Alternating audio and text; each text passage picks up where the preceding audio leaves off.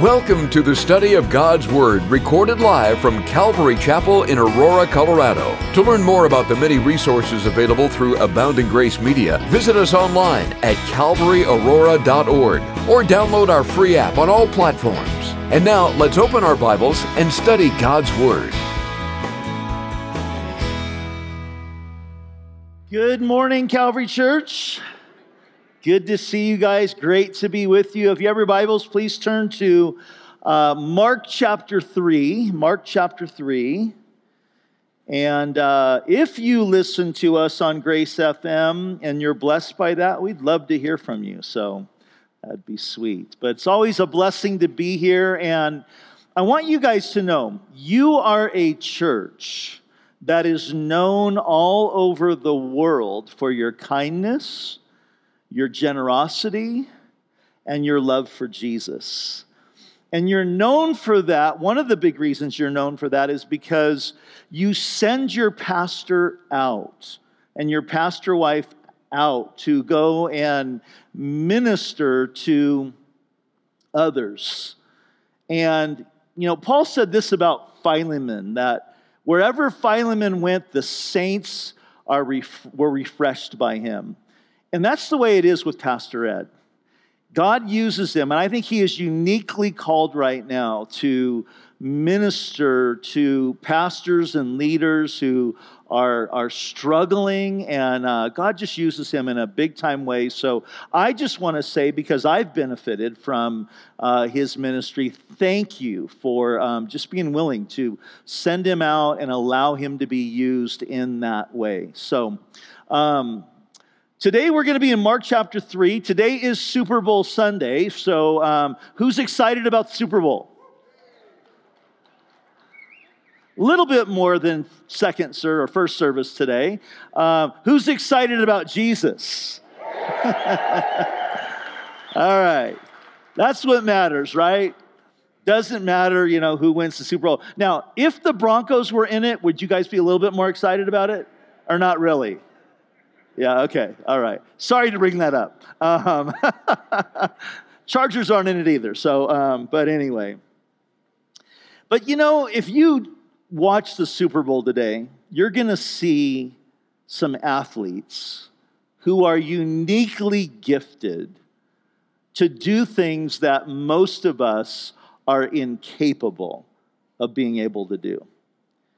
Just freak athletes. But you know what's interesting is in our call to follow Jesus, Jesus oftentimes asks us to do things that we are incapable of doing. That we can't do, that things that on the surface seem absolutely impossible. But if we respond to those promptings of the Lord, if we respond to His word when He's calling us, commanding us to do something, we learn and we experience a powerful biblical principle. And this is it, that God's commandments are God's enablements. Let me hear you say that with me. God's commandments are God's enablements. And we're going to see a story today where this actually plays out. And if we can grab a hold of this truth and really walk in it, it can radically change your Christian experience. It can change your life in an incredible way. Because here's the thing. For those of us who have walked with the Lord for a while, and those of us who have been a part of a great teaching church like this one, and we've been a part of it for a while, and we know the word, and we know the truth, oftentimes we can find ourselves in a place where we begin to kind of grow indifferent to the fact that God is for us, and He loves us. That we lose that sense of awe and wonder. That Peter would say, He has given to you all things that pertain to life and godliness through the knowledge of His Son. And sometimes we can lose sight of that, and we can find ourselves just kind of going through the motions in our Christian walk. I have 3 children, 3 adult children, 3 grandchildren. But my daughter, Amy, she's my oldest daughter. When she was younger, she had this beautiful, amazing curly hair. And everywhere we went, people would comment and compliment her on her beautiful hair. We would be in restaurants sometimes, and people would be pointing across the restaurant at our table, and we knew what they were saying. Look at that little girl's hair. We even had some people walk up to us. Now, she's like 4 or 5, and they would walk up to us and they would say, we just have to ask, is that real or a perm? Like we're going to perm a 4-year-old's hair, right? Like, come on. Well, my daughter grew so used to hearing these compliments that she kind of grew indifferent to it. So one day she's with me, we're in the supermarket, she's in the cart, this guy's ringing up our groceries, and he just stops, looks at my daughter and says, little girl, you have beautiful hair. And Amy just sits there like, I've heard this so many times before. I mean, that's the look that's on her face. She's like 5. And I say, Amy, what do you say to the man? She looks at this guy and very politely says, thank you. You have nice hair too. The guy was completely bald. Didn't have a hair at all, right? You know? But she was doing the right thing. She's going through the motions. She's paying a compliment with a compliment. But it really wasn't really true. Because the guy didn't have any hair, right? You know? And you know, if we grab a hold of this principle, that God's commandments are God's enablement, it will keep us from being people who are going through the motions. People that are just kind of cruising in our spirituality. And we will live in the realm of, on a regular basis, of saying, God, what do you want to do with me today? What do you want to do with me this week? What truth are you calling me to walk in? Because I believe that your commandments are your enablements. And we're going to talk about that today. Are you ready? Are you ready? All right. Mark chapter 3, verse 1. And he, being Jesus, entered the synagogue again. And a man was there who had a withered hand. So they are the religious leaders, watched Jesus closely, whether he would heal him on the Sabbath so that they might accuse him. And he said to the man who had the withered hand, step forward. And then he said to them, is it lawful on the Sabbath to do good or to do evil, to save life or to kill? But they kept silent. And when he had looked around at them with anger, being grieved by the hardness of their hearts, he said to the man, stretch out your hand. And he stretched it out, and his hand was restored as whole as the other. And then the Pharisees went out immediately and plotted with the Herodians against him, how they might destroy him. Let's pray together. Father, as we look at this incredible story that really puts forth this amazing biblical principle that your commandments are your enablements. Lord, I pray right now that you, by your Holy Spirit, might stir our hearts, that you would give insight and application as to what this means and what this is to look like in each one of our lives. In Jesus' name, amen. If you're taking notes, there's 4 things I want us to consider from this story. The first thing I want us to consider is this man with the withered hand. The word withered speaks of his hand being shriveled up, of his hand being sort of deformed, if you would. And because of this, his life would have been affected on several levels. It would have been affected, first of all, physically and vocationally.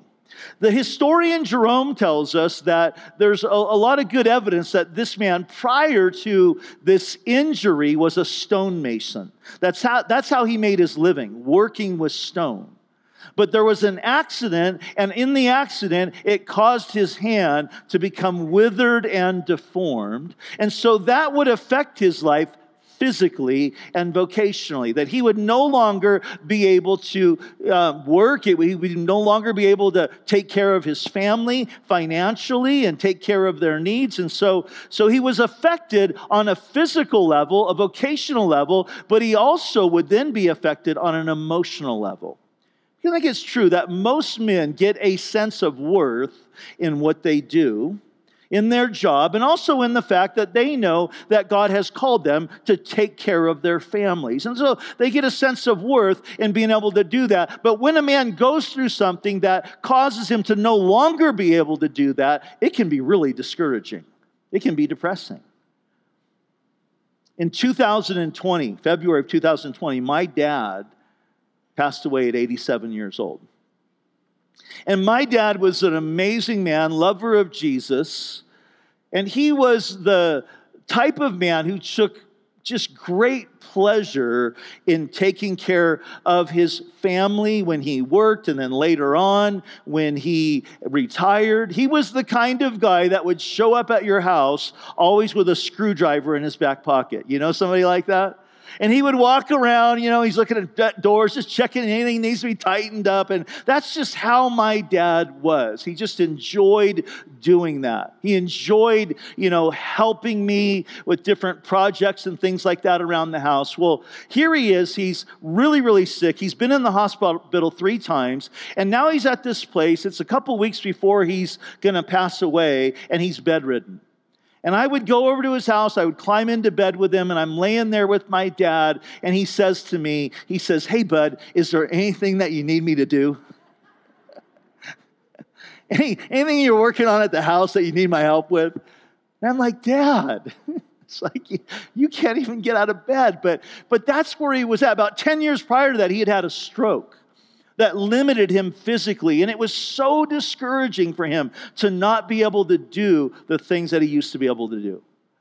And I'm sure this man would have felt that way. And I want you to kind of put yourself in his shoes, to kind of step into the story here and imagine this man with this withered hand. His life has been affected physically, vocationally, but also emotionally. I mean, think about how that would play out. Him not being able to do things around the house and helping his wife like he used to. Or if his son comes along and say, "Hey, Dad, can we play catch?" And he's like, oh, yeah, you can't do that anymore. Or, "Hey, can you help me carry this into the house?" "Oh, sorry, you can't do that anymore." So this man, he would have been affected vocationally, emotionally. But I want you to notice where this man is at. He's at church. And that's the best place to be when you're hurting. You know that? In fact, it's been said that when you least feel like going to church, that's when you need to go the most. Because God has something for you. He has a word for you. He has something that He wants to work into your life. And I believe that is a word for somebody here today. Second thing I want you to notice, though, is these legalistic religious leaders. Notice verse 2. It says, "So they watched him closely, whether he would heal him on the Sabbath, so that they might rejoice." No, it's not what it says. It says that they might accuse him. Now, I think this says a lot about Jesus, that these guys knew. They knew that Jesus was always drawn to the person in the room that had the biggest need. And so they're watching. Here's this guy. They know he has this withered hand, but they're like, let's see.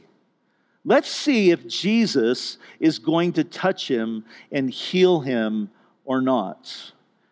And the issue is that these men, being legalists, were more concerned about their rules and regulations than they were with people. And because it was the Sabbath, they believed that to heal somebody on the Sabbath would be considered work. And they said on the Sabbath, God said, you're to work 6 days, and the 7th day is to be a day of rest. Keep the Sabbath, or honor the Sabbath, and make it holy. And isn't it interesting that in God's top 10, He laid aside a day to say, look, I want you to work 6 days, but the 7th day rest, and let that just be a day dedicated to me and a day of rest for you. That's amazing. But here's what happened. The religious leaders took this day that God had intended to be a day of rest for his people, and they turned it into a day of burden. And here's how they did that. They took the 10 Commandments, and they took what God laid out as the ceremonial law for the people of Israel, and they wrote a book that was called the Talmud. And the Talmud was a commentary and explanation on what it meant to keep those laws. So God said, I want you to take one day off in 7, and they wrote a book where they devoted, get this, 24 chapters as to what that meant. God gives a simple command, and they're going to write 24 thick chapters on what that meant. They had 39 different violations and a host of categories that went along with those violations. And so according to the Talmud, on the Sabbath day, all work was forbidden, and to heal somebody was considered work. And the Talmud was very, very detailed about this, that medical attention could be given.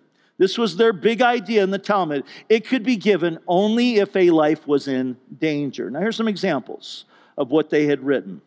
A woman in childbirth might be helped on the Sabbath. An infection of the throat might be treated. If a wall fell on anyone, crushing them, enough of the debris could be moved aside to see if the person was still alive. And if they were still alive, you could pull them out and help them. But if they were dead, you had to just leave them there until tomorrow when the Sabbath was over. That's how crazy it was. A fracture, they said, could not be attended to. Cold water could not be poured on a sprained hand or foot. A cut on a finger or on your leg could be bandaged with a plain bandage, but not with any ointments, because that would be healing. So you can cover it up until the next day, then you can apply the ointment. The rule was basically this: an injury could be kept from getting worse, but it must not be made better. So these religious leaders, they're watching this man. They're watching Jesus. They're expecting that Jesus is going to do something. But they're only concerned about their rules and regulations. Let's just see. If he heals him, then we've got him and we can accuse him. It reminds me of that story in John chapter 5 when Jesus comes to the pool of Bethesda. You guys know that story? And there's all these people. It says a multitude of lame and sick and blind are laying around the pool because they believe that when the water would get stirred up, the first one in would get healed. And Jesus comes and he finds a man who's been lame for 38 years. And he says to that man, hey, I'm going to heal you. Rise, take up your bed and walk. And that guy immediately was healed. His legs strengthened, his legs were restored. He gets up, he takes up his mat, and he puts it on his shoulder, and he starts cruising about. And the religious leaders see him, and they say, hey, why are you carrying your mat? Don't you know it's the Sabbath day? And this man says, well, the guy who healed me, the guy who made me whole, told me to take up my mat and walk. And instead of saying, really, you were healed? That's amazing. Tell us your story. They say, tell us who's the guy that told you to do that, because he's in trouble too. That's how legalists operate. They're only concerned about their rules and regulations. So here they are. They're watching Jesus. They're watching to see if he's going to heal this guy, breaking the law of the Talmud, but not the word of God. And that brings us to point number 3, the wisdom of the Son of Man. Look at verse 3. And he said to the man who had the withered hand, step forward. And then he said to them, is it lawful on the Sabbath to do good or to do evil, to save life or to kill? But they kept silent. Now here's what I want you to notice. If you look back into chapter 2, verse 23, Jesus has already had a discussion with these guys about this. So let's look at that. It says, now it happened that he went through the grain fields, talking about Jesus, on the Sabbath. And as they went, his disciples began to pluck the heads of grain. So the disciples want a little snack. They're walking through the grain fields. They grab some wheat. They put it together in their hands, and they get a little snack out of it. And the Pharisees said to him, look, why do they do what is not lawful on the Sabbath? So in their minds, plucking grain was working, and so they were breaking the Sabbath. Notice how Jesus responds, verse 25. But he said to them, have you never read what David did when he was in need and hungry, and those who were with him? How he went into the house of God in the days of Abiathar the high priest, and ate the showbread, which is not lawful to eat except for the priest. And he also gave some to those who were with him. Now, verse 27 is key. And he said to them, you guys have it all wrong. The Sabbath was made for man, and not man for the Sabbath. And therefore, the Son of Man is also Lord of the Sabbath. Jesus says, hey guys, you've got this all wrong. The Sabbath was made for man. It was be this day of rest and this day of enjoyment and refreshment for man. But you've made man for the Sabbath. You've turned this day that God meant to be a day of blessing into a day of burden. You've got this all wrong. And by using this story of David, Jesus is putting forth a very important principle. And the principle is this. Because David is, running from Saul. He goes to where the priests are. He's hungry. He needs something to eat. He takes the priest, gives him the showbread, which was only to be eaten by the priest. And here's the principle that Jesus is illustrating. Human need always supersedes religious ritual. Human need always supersedes religious ritual. And here's the thing we need to understand is that when religious ritual ignores human need, it's always wrong. So Jesus is explaining to these guys about what the Sabbath was really for. But then I want you to notice that Jesus says to the man there in verse 3 with the withered hand, he calls him to do something. He says, I want you to step forward. So he's calling this guy out of the crowd and he's putting him front and center, okay? Think about that. That would be like me today. What's your name, brother? Colby? If I said, Colby, get up out of your seat and come stand right here. I'm drawing him out. So Jesus is taking this guy. He has him to step forward and he's putting his weakness, his deformity, right out in view of everybody. Why would he do that? To be honest with you, I really don't know. But I'll tell you this. God does that to us all the time. God often calls us in our weakness to come front and center. And the reason why he does that is because he wants to work in the midst of our weakness. Like Paul the Apostle said, that he discovered that God's grace is sufficient and his power is made perfect in our weakness. So God sometimes will call us front and center so that our weakness is on display, so that his grace and power can be seen and he can be glorified. That all of our lives are a platform upon which God wants to be glorified, because that's why we exist. We exist for him. So Jesus calls this man front and center. And then Jesus gives this man a powerful command. And this is our fourth point in our focus the rest of our time today. Jesus says to this man, stretch forth your hand. And I want you to think about this. Guys, front and center. Stretch forth your hand. Jesus is asking this man to do something that he is incapable of doing. His hand is all shriveled up. He can't stretch it forth. His hand is all deformed. Jesus is saying to him, stretch forth your hand. The word withered speaks of being shriveled up or deformed in some way. And so some people would think that Jesus asking this guy to stretch forth his hand would be like cruel. Like, why are you doing that? Jesus, why are you asking? You know he can't do that. I mean, it would be like asking a blind person to look at a picture. Like saying, hey, look at that picture. And if you heard somebody do that and it's to somebody who's blind, you'd be thinking like, what's wrong with you? Can't you tell they're blind? They can't look at the picture. That's cruel.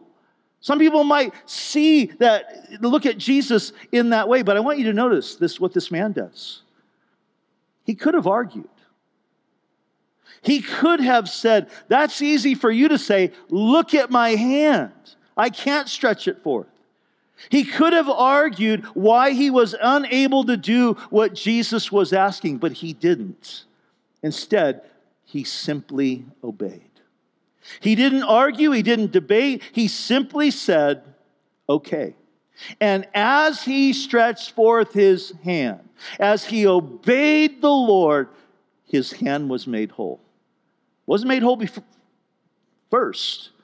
It was made whole as he took that step of faith to stretch forth his hand. And this reminds us of this beautiful and wonderful biblical principle, that God's commandments are God's enablements. That when God speaks, power is released. And if you can grab a hold of this simple concept, the Word of God will become extremely exciting to you. Now, if we look at just ourselves, and we see these commands in the Word, and we're just focused on us, they can seem impossible. They can seem unreasonable. They can seem like, well, man, I know God's calling me to do that, but I can't do that. But when I see that there is power, the power of God is actually behind the command, then it becomes very possible and reasonable. There was a woman who was in the hospital. Her pastor came to visit her. And as he was visiting her there in the hospital, she asked her pastor, she said, Pastor, see my Bible there on the table by my bed? Would you pick it up and read it to me? So the pastor picked up the Bible, began to read it to her, and he noticed on certain pages that there would be, next to certain verses, a T. And next to other verses, there would be a T and a P. And so he said, hey, why do you have these T and these T's and P's in your Bible? And she said, well, every single time I see a promise of God in my Bible, I write T next to it that I'm going to try that. I'm going to grab a hold of that and I'm going to walk in that promise. And then when I see God meet me in that moment, I put a P next to it for proven that this promise in my life has become tried and proven. And in doing that, God's word became so incredibly alive to her. Something that became, in a sense, an adventure of like, okay, what promise does he want me to walk in now? You know, years ago, there was a men's movement that was birthed out of Colorado here. Coach McCartney, the Promise Keeper movement. Great movement that God used in a lot of incredible ways, still is using. And it was based on, getting these men together in these stadiums to basically make a vow that they were going to be promise keepers, that they were going to hold to, keep their promise and their vows to their wife and to God. And it's awesome, wonderful. God used that in an incredible way. But I got to tell you this. There's been a lot of promises over the years that I have made to God that I haven't kept. How many of you know what I'm talking about? You've done that, right? And so I like to say that it's not so much about us being promise keepers, but it's believing in a God who keeps his promises. Because although I have broken some of the promises I've made to God, God has never broken a promise that he's made to me. Yeah, you can clap about that. So I like to say God wants us not so much to be, focused on being promise keepers, but promise believers. And when I believe in the promises of God, I can say, okay, I'm going to try this and I'm going to walk in this. And then I see how God is faithful and how God's commandments are his enablements and he works in my life. And then these things that I used to think just would be impossible become not just possible, but probable. Let me give you a couple of examples of what I'm talking about. Maybe you're here today and you've been feeling really depressed of late. You've been really, really discouraged. And you've said, I've been prayed for. I've read different self-help material. I've tried the various techniques and it just doesn't matter. I'm just still discouraged. Maybe you're in that place today. The word of the Lord for you today is simply this. It's 1 Thessalonians 5, verse 16. Here's his command. Rejoice evermore, for this is the will of God in Christ Jesus concerning you. That's his word. You're discouraged.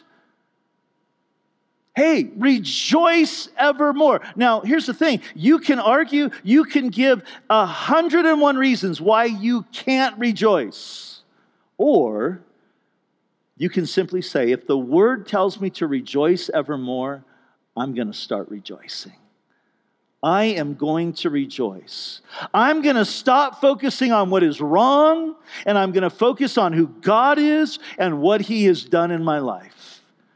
I'm going to stop focusing on what He's not doing, and I'm going to start focusing on what He has done and what He is doing, and I am going to rejoice. And the minute that you take that step of faith to say, okay, I'm going to believe God at His word, I'm going to step forth in His command, and I'm going to rejoice, He's going to meet you in that moment with His power and with a sense of a renewed reason for rejoicing in Him, even when you don't feel like it.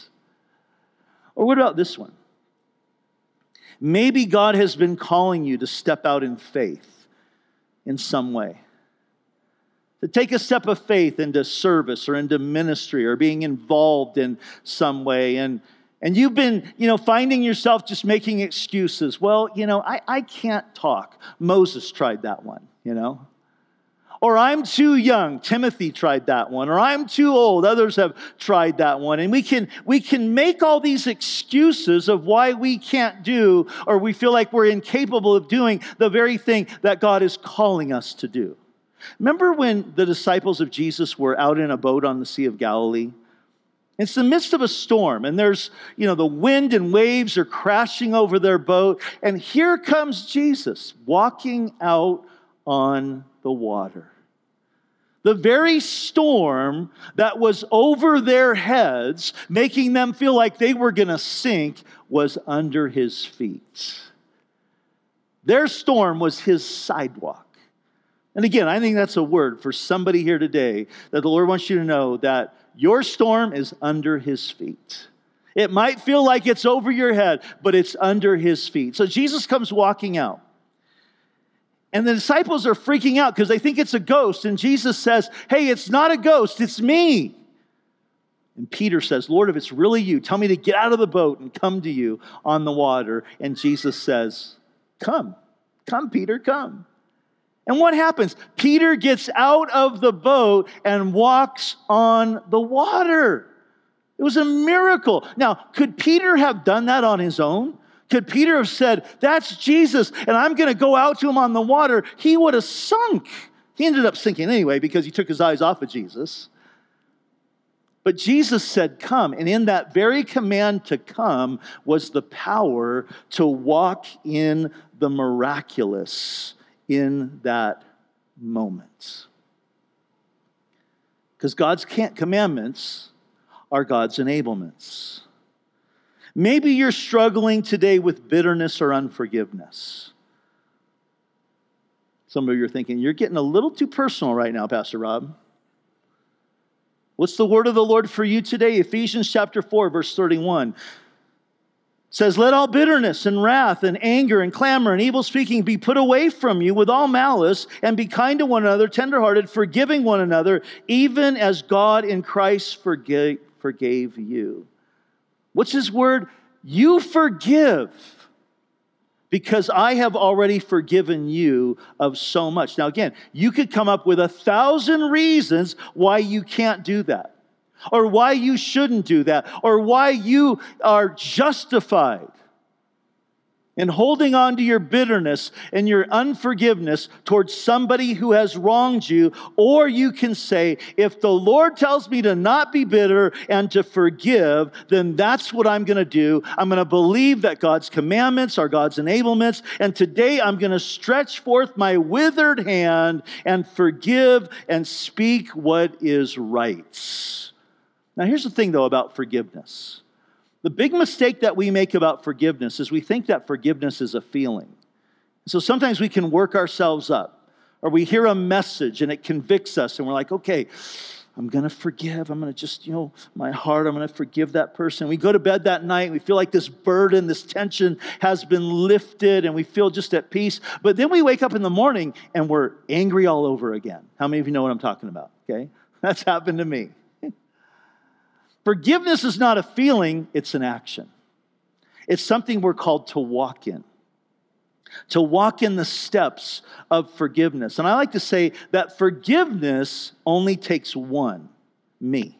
Forgiveness is about me and my heart before the Lord. The reason why God warns us about roots of bitterness and about unforgiveness is He knows that those are things that can poison our hearts and strip the joy and the life right out of us. And so God says, hey, I want you to forgive because you've been forgiven so much, and I want you to be forgivers because I'm calling you to be like me.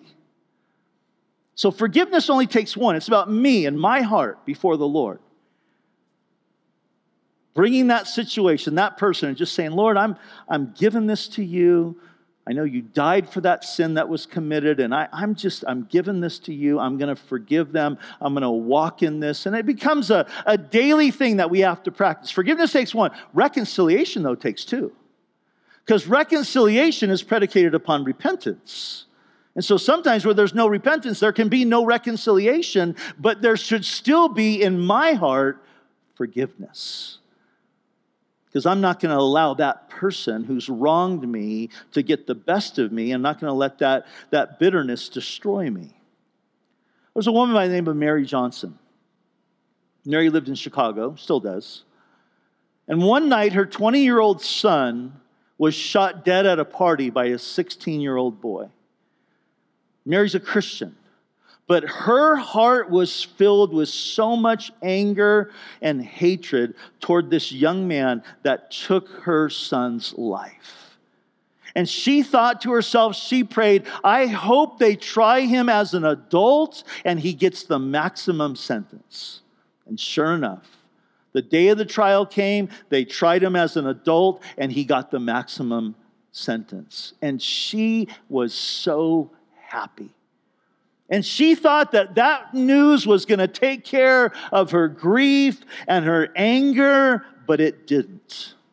Her hatred for that young man continued to just grow like a weed inside of her heart, and it was overcoming her, and she realized, I've got to forgive him in the same way that Jesus has forgiven me. I've got to. So she began to just daily give that to the Lord.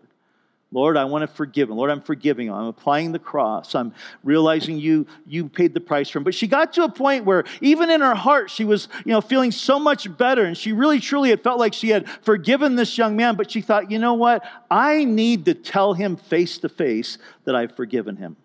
So she went to the prison to visit this young man.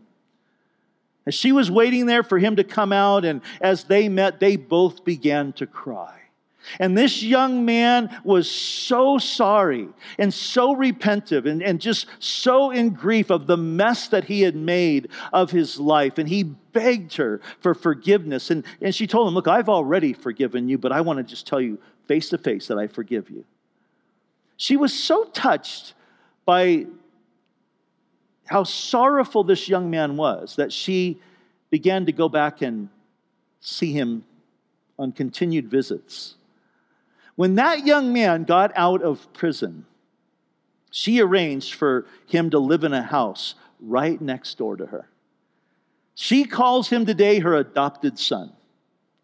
And they have a ministry now, the two of them, going out and speaking and bringing comfort and encouragement to mothers who have been Their children have been the victim of a violent crime, whose lives have been taken, and also mothers who have sons who have been the perpetrators. And God is using them, especially in that Chicago area, in a big-time way. Now, here's the thing. Mary could not have done that on her own at all. She didn't have it within her, but she believed in this principle that God's commandments are God's enablements, and so she moved in that direction, and God met her with His power and the ability to walk in that reality. I'll give you another one. Maybe you're here today, you're really burdened, and you've been carrying just this burden of whatever, something going on in your life that just has you burdened. What's the word of the Lord for you? It's 1 Peter 5:7, casting all your cares upon Him because He cares for you. God is saying, give it to me. That's my commandment. Give it to me. And you know that word casting is a very demonstrative word. It's the idea of just literally throwing it over, just handing it over. The Lord gave me kind of an interesting picture of this years ago. I was on my way one morning down to San Diego. I live in North County, San Diego, and so I was going downtown, actually to the naval base where I was going to be doing a funeral for somebody in the military. And the traffic, which sometimes it can just be horrendous, was just gridlock. It wasn't moving. And I'm thinking, this is horrible. I am going to be late for this funeral. And you never want to be late to a funeral, especially though a military funeral, because it's disrespectful and they carry guns. So you don't want to be late to that, right? So I'm in the fast lane and I get behind this guy who has all these Christian bumper stickers like all over his car. So it's obvious like this guy, at least professes to be a believer. And every single time the traffic would stop, this guy would go like this. And the traffic would start to move. And this verse popped in my mind, casting all your cares upon the Lord. Traffic would stop, he'd go like this. It starts to move. So I started doing it too. All right, let's get it go. I got there on time, But here's what we so often do. God says, cast your cares upon me because I care for you. That's my command. And we say, okay, God, here it is. And we lay it at His feet. But before we leave, we pick that backpack of burdens up again. We put it on our shoulder and we carry it ourselves. And some of you are carrying it right now. And God is saying to you, give it to me. This is my word for you today. Cast it upon me. One more. Maybe you're struggling today with some form of addiction. Drugs, alcohol, pornography. And you've been struggling, you've been feeling like, man, I've been trying to have victory in this. Here's the word of the Lord for you today. It's Romans chapter 6, verse 11. God says, reckon yourself dead unto sin, but alive to Christ. It's grabbing a hold of the reality that God says that in Christ you are a new creation.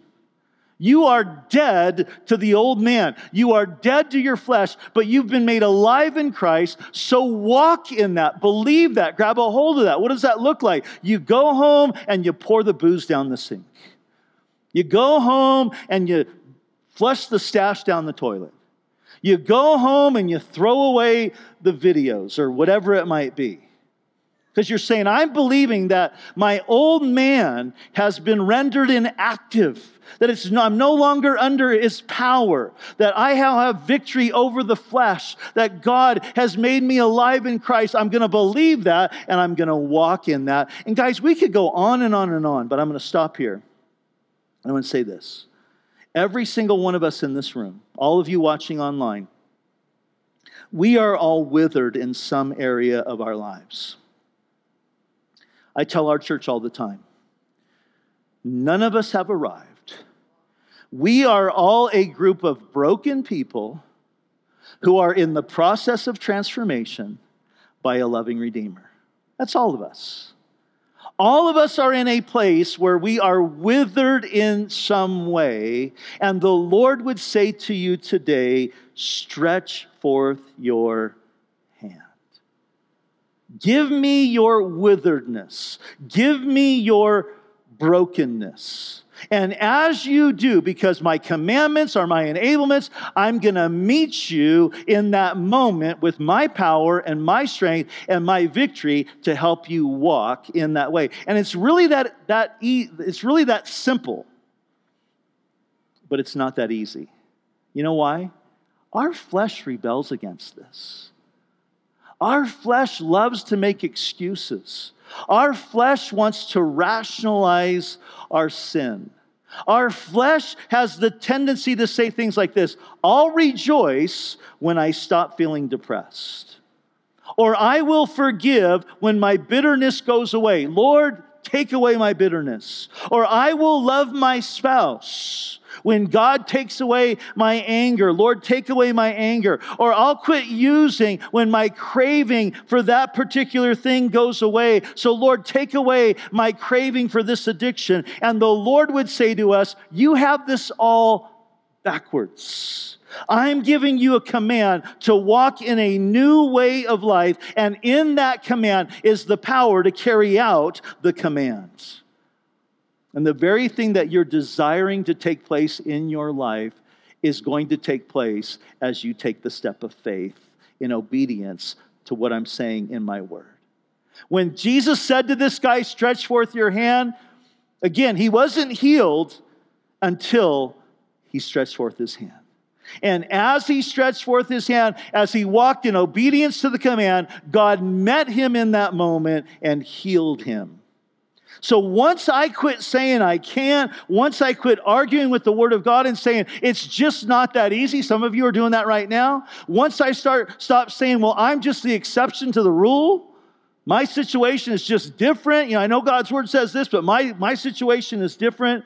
Once we quit doing all of that, instead say, Lord, if you say it, I'm going to do it, period. He meets us there, and a miracle takes place in our lives. Maybe you're here today, and you're not a Christian. And you are sitting in your boat of pride. And just thinking, I don't need Jesus. My life is great. That's for weak people. I've had people tell me that. Or maybe you're here today, you're not a Christian, or you're watching this and you're sitting in your boat of religion. You're thinking that, what do I need to do? In order, if I can just be good enough, then God will accept me. You can't be good enough. If you could be good enough, Jesus wouldn't have had to come and die. Maybe you're in that boat of feeling like, I just need to clean up my act. Maybe you've walked away from the Lord and you're in that place where you feel like, I just need to get things right, and then I can come back to Jesus. Or maybe you're in that boat of shame where you feel like, I've just blown it too much and I can't come back. That voice of condemnation from the devil. That's always what the devil says, is he wants to condemn us and say, you blew it too bad this time. God will not accept you. But listen, the Bible says there is therefore now no condemnation for those who are in Christ Jesus. Can I get an amen to that? Listen, no matter where you're at today, the simple word of Jesus, it's the same thing that he said, no matter what boat you're in, same thing he said to Peter, come. It's the great invitation. It's Matthew chapter 11, there in verse 28, where Jesus says, come to me, all of you who labor and are heavy laden, and I will give you rest. Take my yoke upon you and learn from me, for I am gentle and lowly in heart, and you will find rest for your souls. For my yoke is easy and my burden is light. This is the great invitation. Jesus says, come to me. Yoke yourself to me. Learn of me. The yoke was that wooden device that they would put across two oxen to tie them together so they could plow the field. Jesus is saying, hey, I want you to yoke yourself to me. I want you to learn of me and my word. And as you do that, as you begin to discover that my power is in my word, that the commandments are your enablement, you're going to find that my yoke is easy and my burden is light. And that word easy, you know what it means? It means well-fitting. You're going to find that this life that he calls us to, it fits perfectly because we've been made to live in relationship with God, to know him, to walk with him, and to experience on a daily basis his power, his grace working through our lives to help us do things that we never ever thought that we would be able to do until we believe that his commandments are God's enablement. Amen? Let's pray together. Lord, I thank you so much for this time today. I thank you for this third service here. I thank you, Lord, for the second service, third service from yesterday. Lord, you know what I'm talking about. But Lord, I thank you for this group. And Lord, we thank you so much for this principle, this biblical truth that your commandments are God's enablement. And I pray for all of us here in this room, all of us watching online, that we would grab a hold of this, that we would begin to experience you in a more powerful way this week as we are reading our Bibles, as we are hearing truth, that we come across something that you're calling us to do, that we would simply just step out and say, God, I'm going to believe. I'm going to try this promise, believing that your commandments are your enablements.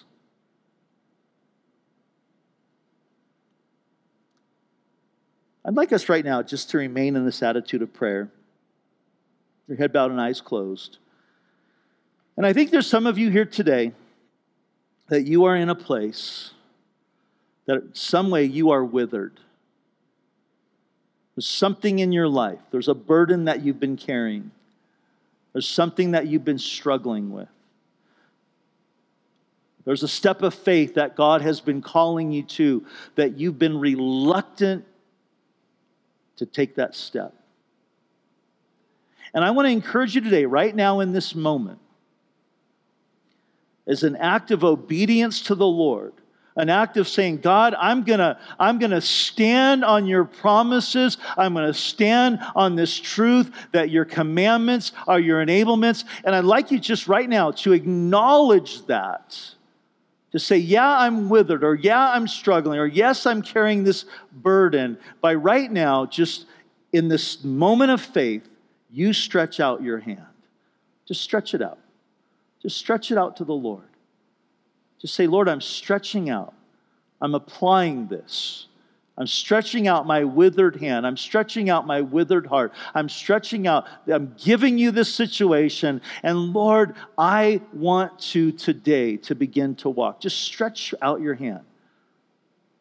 Father, I pray for those here in this room with their hands outstretched, that God, you would meet them right now in this moment.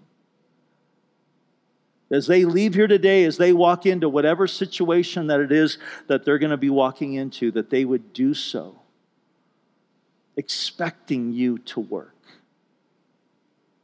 Because your commandments are your enablements. And Lord, I also pray for anybody here that has maybe walked away from you, anybody here that doesn't know you, that, Lord, they would simply today in their heart make that decision to just say, Lord, I'm going to come. Believing that you died on the cross to pay the price for their sins, that you rose again to give them life. Lord, for those that have been trying on their own in religion or self-effort, that they would be done with that and they would simply say, Lord, I'm going to come. I want to come. I want to give my heart to you. I want to yoke myself to you. I want to discover life in you. And just call out to him. Give your heart to him. In Jesus' name. Amen. Amen, church. We pray that you've been encouraged by this Bible study delivered live from the sanctuary of Calvary, Aurora. For prayer or a copy of this study, call us at 877-30-GRACE. That's 877-304-7223. Or visit us online at calvaryaurora.org. Be blessed as you worship Jesus this week.